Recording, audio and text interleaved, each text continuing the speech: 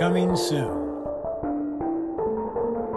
When you were in high school, what's something in your locker that other people would find strange? I thought that was a cool question. If you could sing a duet with anyone, who would it be? I'm assuming you're gonna say me, but go ahead. No. When you were a kid, did you have any posters on your wall? If so, what?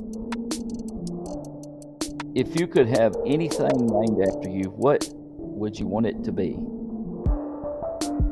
Would you rather put ketchup or ranch dressing on everything you eat? This is a real intellectual question. Thank you.